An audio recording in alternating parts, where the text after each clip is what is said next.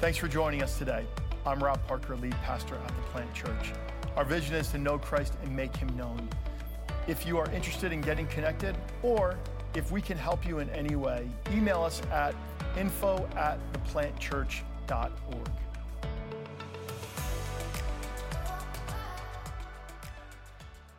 This is my favorite time of year. Is it your favorite time of year? Anyone? Some of us love it. Some of us hate it. Some of us are like, yeah, it's okay. It is my favorite time of year. One of the things I've really enjoyed this year, probably more than most years, is Christmas specials. Have you enjoyed Christmas specials? Who loves a good Christmas special? Now, I need to clarify what I mean by Christmas special here for a minute, for some of you. I don't mean those Hallmark movies. I mean, you know, my sisters love every year to watch terrible Hallmark Christmas movies. It's their favorite thing to do. Yeah, people love doing that. I can't do it, guys.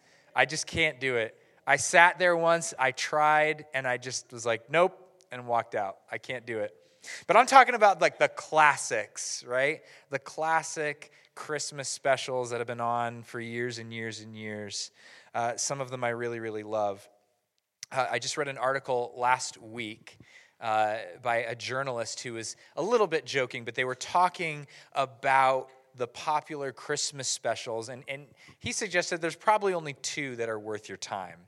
And he was being a little bit facetious about it and joking, but he says, he's like, some of them just have terrible, terrible messages that are so far from the true meaning of Christmas. Think about Rudolph the Red-Nosed Reindeer for a minute. Rudolph the Red-Nosed Reindeer, he says, it's about a guy who's a little strange, doesn't fit in, and no one likes him until he can do something useful for them. And then they're like, hey, Rudolph, you're great. You should lead the sleigh team. And the writer talks about how, it's a Christmas special that's telling you if you perform well, then you can be accepted instead of being accepted for who you are. That seems really kind of messed up and not totally the real meaning of Christmas. Again, he's joking a little bit as he's writing this article, having some fun with it. But he says there's really two for him that stand out and are worth your time every year. And one being How the Grinch Stole Christmas. Anyone love How the Grinch Stole Christmas? And because the message there is very clear, the Who's in Whoville, they're going to have Christmas whether there's presents there or not. That's the one thing the Grinch didn't realize. Christmas happens, they're going to have joy, they're going to celebrate no matter what. But he says, for his money, there's one that you should go to time and time again every year. It is the number one, the granddaddy of them all, and it's a Charlie Brown Christmas. Who loves a Charlie Brown Christmas? Wow, I didn't think a Charlie Brown Christmas would get applause. This is incredible. You guys love a Charlie Brown Christmas. My wife and I just introduced our almost 3-year-old daughter, Harper, to a Charlie Brown Christmas for the first time this year. I think she's watched it maybe 3 times, something like that, 4 times. She loves it. She loves Snoopy the best. Snoopy's the best. But, for those of you who haven't seen it, or just to refresh your memory, Charlie Brown is a bit depressed during the Christmas season, right? He's a bit depressed and he's down and he's kind of confused. He's really struggling with, why are we celebrating this Christmas season? I don't get it. I don't know what's going on. And he's surrounded by, as he points out at different points, commercialism and materialism. I think Snoopy enters the real meaning of Christmas contest and decorates his doghouse with all these lights and blingy, shiny things, and he wins first prize and everything like that. And there's one really funny moment in the Christmas special where Charlie Brown's little sister Sally, acting very entitled, says, can you look over my Christmas list? I need to make sure that I get what's coming to me. And Charlie Brown says his classic, good grief, and goes on. And she just gets frustrated by how all of these people around him are throwing these messages about Christmas that just seem dismal and self-centered. And finally, he loses his cool at one moment and just screams, isn't there someone who can tell me the real meaning of Christmas? And this little friend, quietly and confidently, Linus, says, sure, Charlie Brown, I can tell you what Christmas is all about. And Linus recites these words from Luke chapter 2, verses 8 through 14. That night there were shepherds staying in the fields nearby, guarding their flocks of sheep. Suddenly an angel of the Lord appeared among them, and the radiance of the Lord's glory surrounded them. They were terrified, but the angel reassured them. Don't be afraid, he said. I bring you good news that will bring great joy to all people. The Savior, yes, the Messiah, the Lord, has been born today in Bethlehem, the city of David. And you will recognize him by this sign. You will find a baby wrapped snugly in strips of cloth lying in a manger. Suddenly, the angel was joined by a vast host of others, the armies of heaven, praising God and saying, "Glory to God in the highest heaven, and peace on earth to those with whom God is pleased." Linus finishes reciting this and looks over at him and says, "That's what Christmas is all about, Charlie Brown." And the article closes by saying, no matter what you're watching this season, make sure you take a visit with the little boy whose Christmas is changed by hearing the words, "Glory to God in the highest, and on earth peace, goodwill toward men." It's a very touching article, isn't it? It's touching, and it's a touching Christmas special. I love it. But I have a question for you tonight. Why should those words change Charlie Brown's Christmas? Why? And while we're on the subject, why should those words change your Christmas and my Christmas? What should change, or why should anything change as a result of hearing these words? The answer, I believe, is wrapped up in three phrases that the angel says to the shepherds. The angel says, "I bring good news that will bring great joy to all people." Good news, great joy, all people.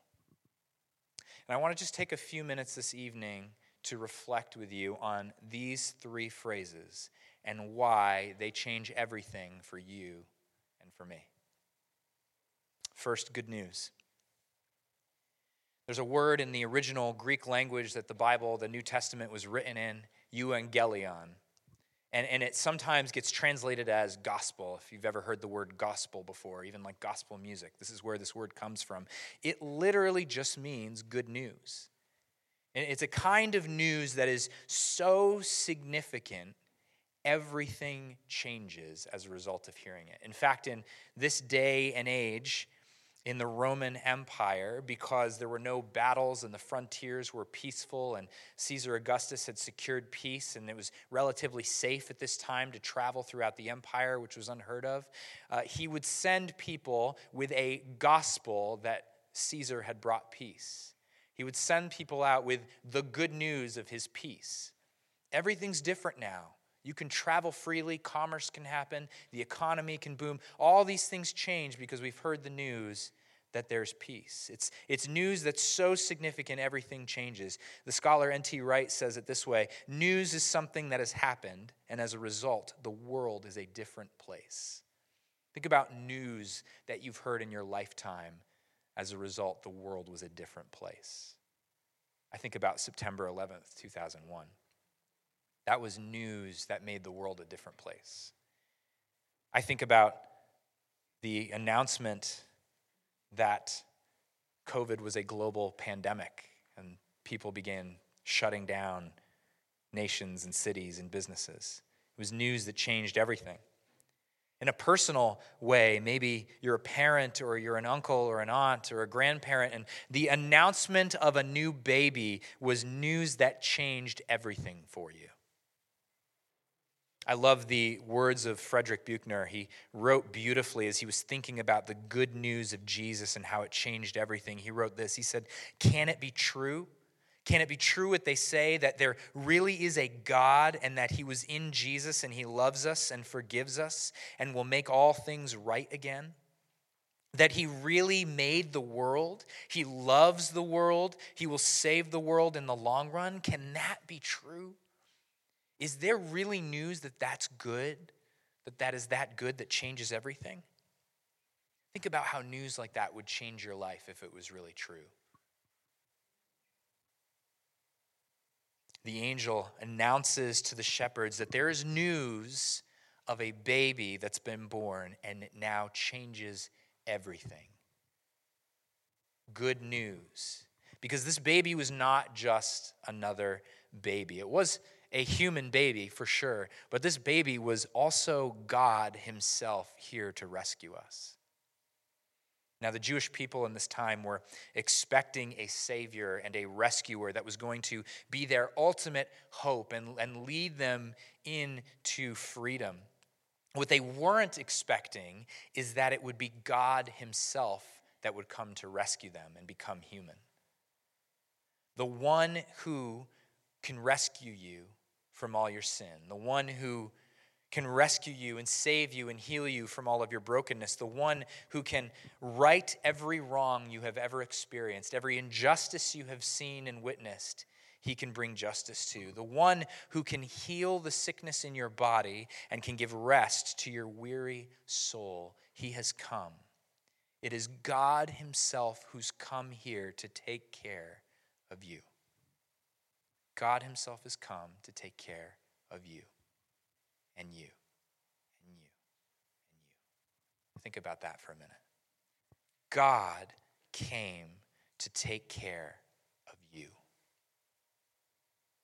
to provide everything you would ever need, to heal every sickness, to forgive you even when you can't forgive yourself. He's come. I think it's actually a very poetic picture. He's in a manger, a feeding trough. Animals would go eat their food there. But now it was holding the one that would be known as the bread of life. Holding the one who said, I have the water of life. I have living water. The one who can satisfy every longing. The one who can satiate everything that we've ever cried out for. He's here, and he has come for you. A Savior has been born who is Christ the Lord. The angel said, this is good news that changes everything for you. Second, the angel says there is great joy. Great joy. Not only is this good news that changes everything for you, but it should also be cause for incredible celebration and joy in our lives. If this is really good news, we should be getting really excited about this. We should be full of joy. Now, how many of you have ever gotten a spam text or an email? Perhaps from someone saying they have millions of dollars worth of gold, they just can't find anyone to take. And if you just send them $1,000 for shipping costs, they will get that gold across the ocean to you within the next few weeks. Just a matter of time. It's a huge deal of a lifetime. You don't want to miss it. This is good news, right? No. Why isn't that good news? It's not real. That's fake news. That's not good news. We don't get excited about that email, do we? Where's it go? Spam. If it's a text, block that caller. Never going to see that again. We don't get excited about that because it's too good to be true. But I think the same thing actually happens when we hear the good news about Jesus. Maybe you grew up in church, or maybe you've heard it a million times before, or maybe you're like, you know what, there's nothing that great about it, or the people that I know that are celebrating Jesus are really not great people. There can't be anything that good about this good news. And what we do is we take this good news and we go, let's just send that to the spam folder. I'm not going to get excited about that. This news of Jesus and everything I just listed before, it's just too good to be true. Sometimes we do it because it's disbelief, but other times I think we do this because we kind of get into self-protection mode a little bit.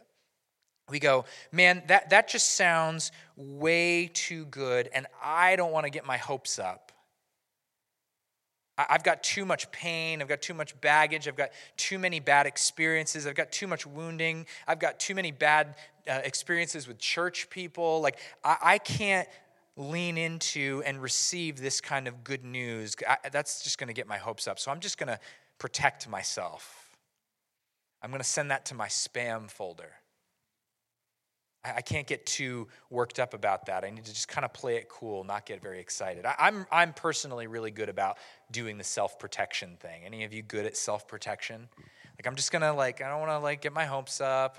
I'm not gonna get too. This is probably too good to be true. I know God said He would help with this, or that He could save this or redeem this situation, or that I'm a new person, and all my past is washed away and I'm forgiven. I know, but you know what? I can't totally live like that's true, because I just got to protect myself a little bit here. You see, we're really smart. We've been burned before. We've been hurt before. And we don't want to get hurt again by getting disappointed. But when we do that, it actually robs us of our great joy. It robs us of living in joy. Trust me, I have lived this. I'm a recovering cynic. I've said it many times. But when we self-protect, we cut ourselves off from experiencing the fullness of joy. We cut ourselves off from experiencing the fullness of this good news. Man, how many places in your life do you think you haven't forgiven yourself, or where you're carrying regrets that God's saying, no, I've forgiven that. That's done. And you're putting a weight on yourself and robbing yourself of joy, because it's that's too good to be true that I could be that forgiven. I have a lot of problems, God. But it's true, there's great joy. And in fact, you don't have to be afraid. The angel says, don't be afraid. This is legitimate news.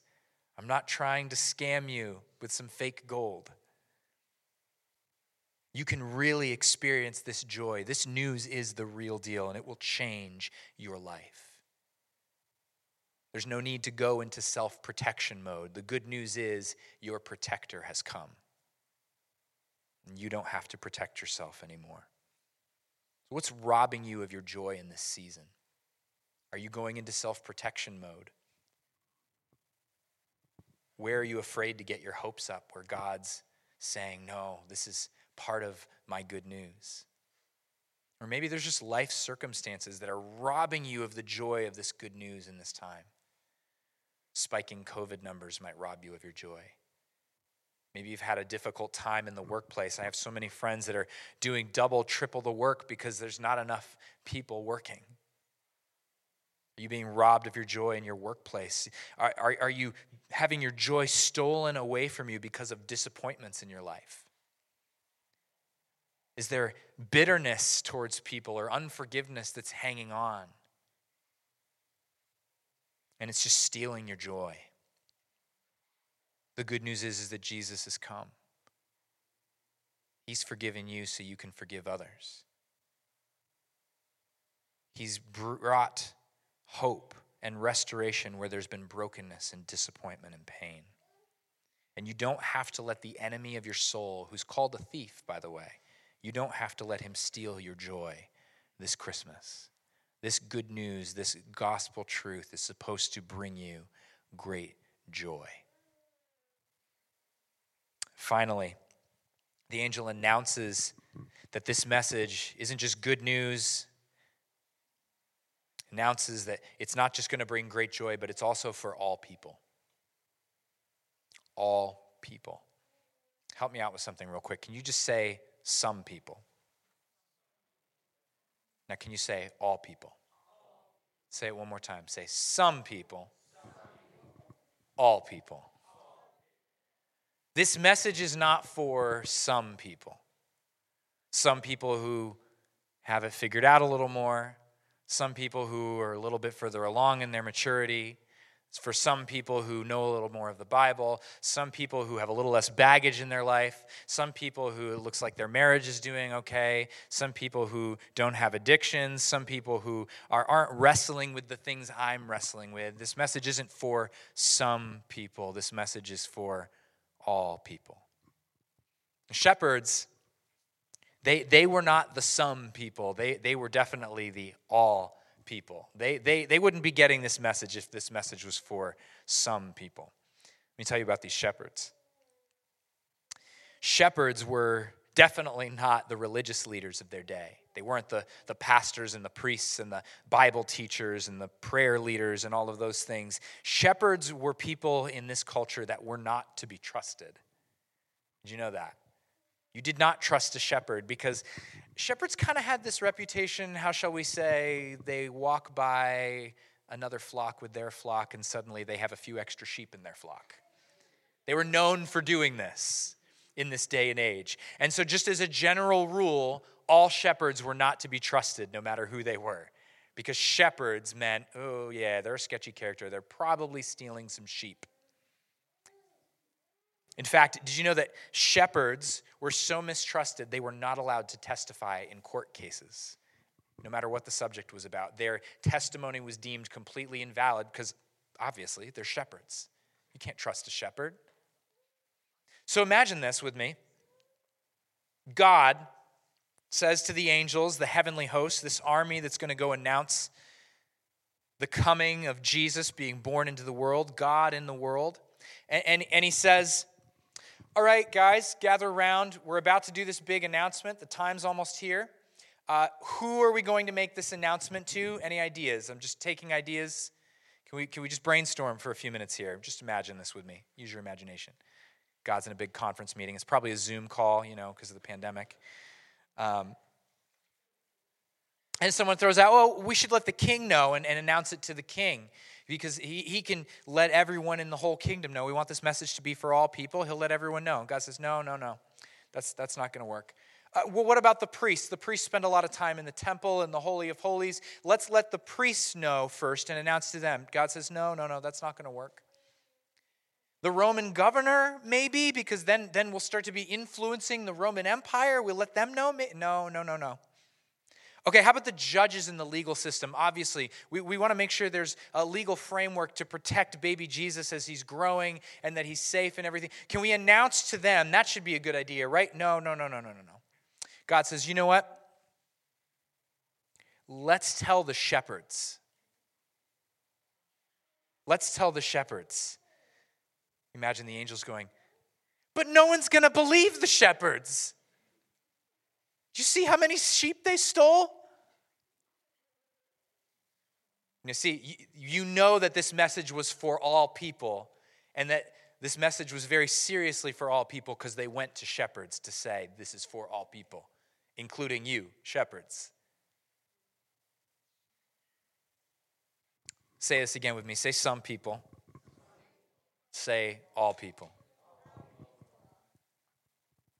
Some people, maybe this message is for. Some people, maybe this good news can help. Some people can experience fullness of joy, but probably not me. Have you disqualified yourself? Have you said this message is for some people? It can't be for me. Have you said this message is for this some people here? It's not for those people. Have you disqualified yourself or others? Do you believe that you're not worth the good news for whatever reason? Or maybe you just think, I don't really want the good news. Guess what? It's still for you, even if you don't want it. Whether you believe you're unqualified, whether you believe it's for some people instead of all people, God has said, no, this message is for you. If this message is for shepherds, this message is for you. All people. All people. Good news, great joy, all people. Can you say that with me? Good news, great joy, all people. One more time. Good news, great joy, all people. This message is so unique in human history. You know I like to nerd out. We're not going to do that tonight. But if you were to walk through history, it's amazing. It's amazing how unique this message is. a good news that brings great joy for all people. There's no message like it that's ever existed.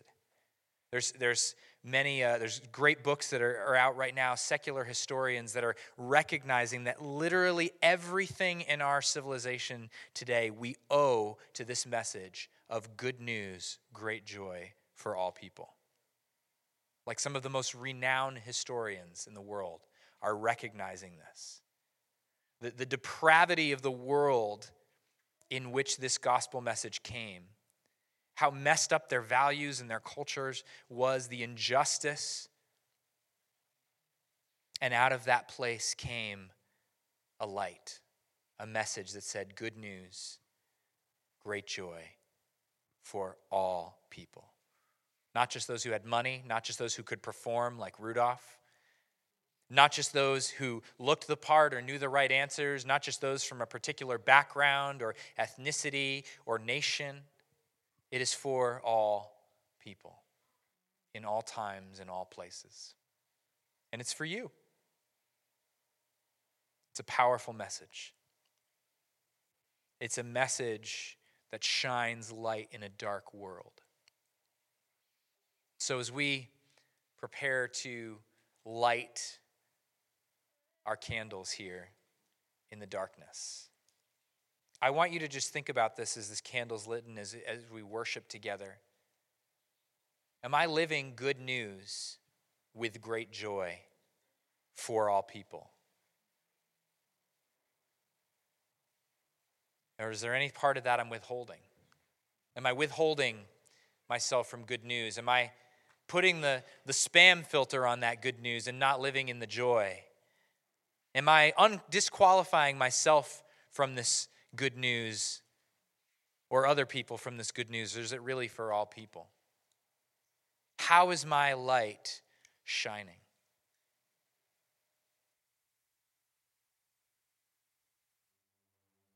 The light came into the world with a message of good news, great joy for all people, and it changed everything.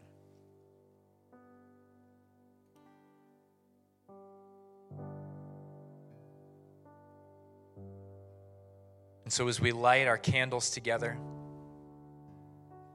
we celebrate that the light of our Savior and God has come into the world to rescue us, to bring us fullness of joy, and to give that to every single human on the planet. Let's stand.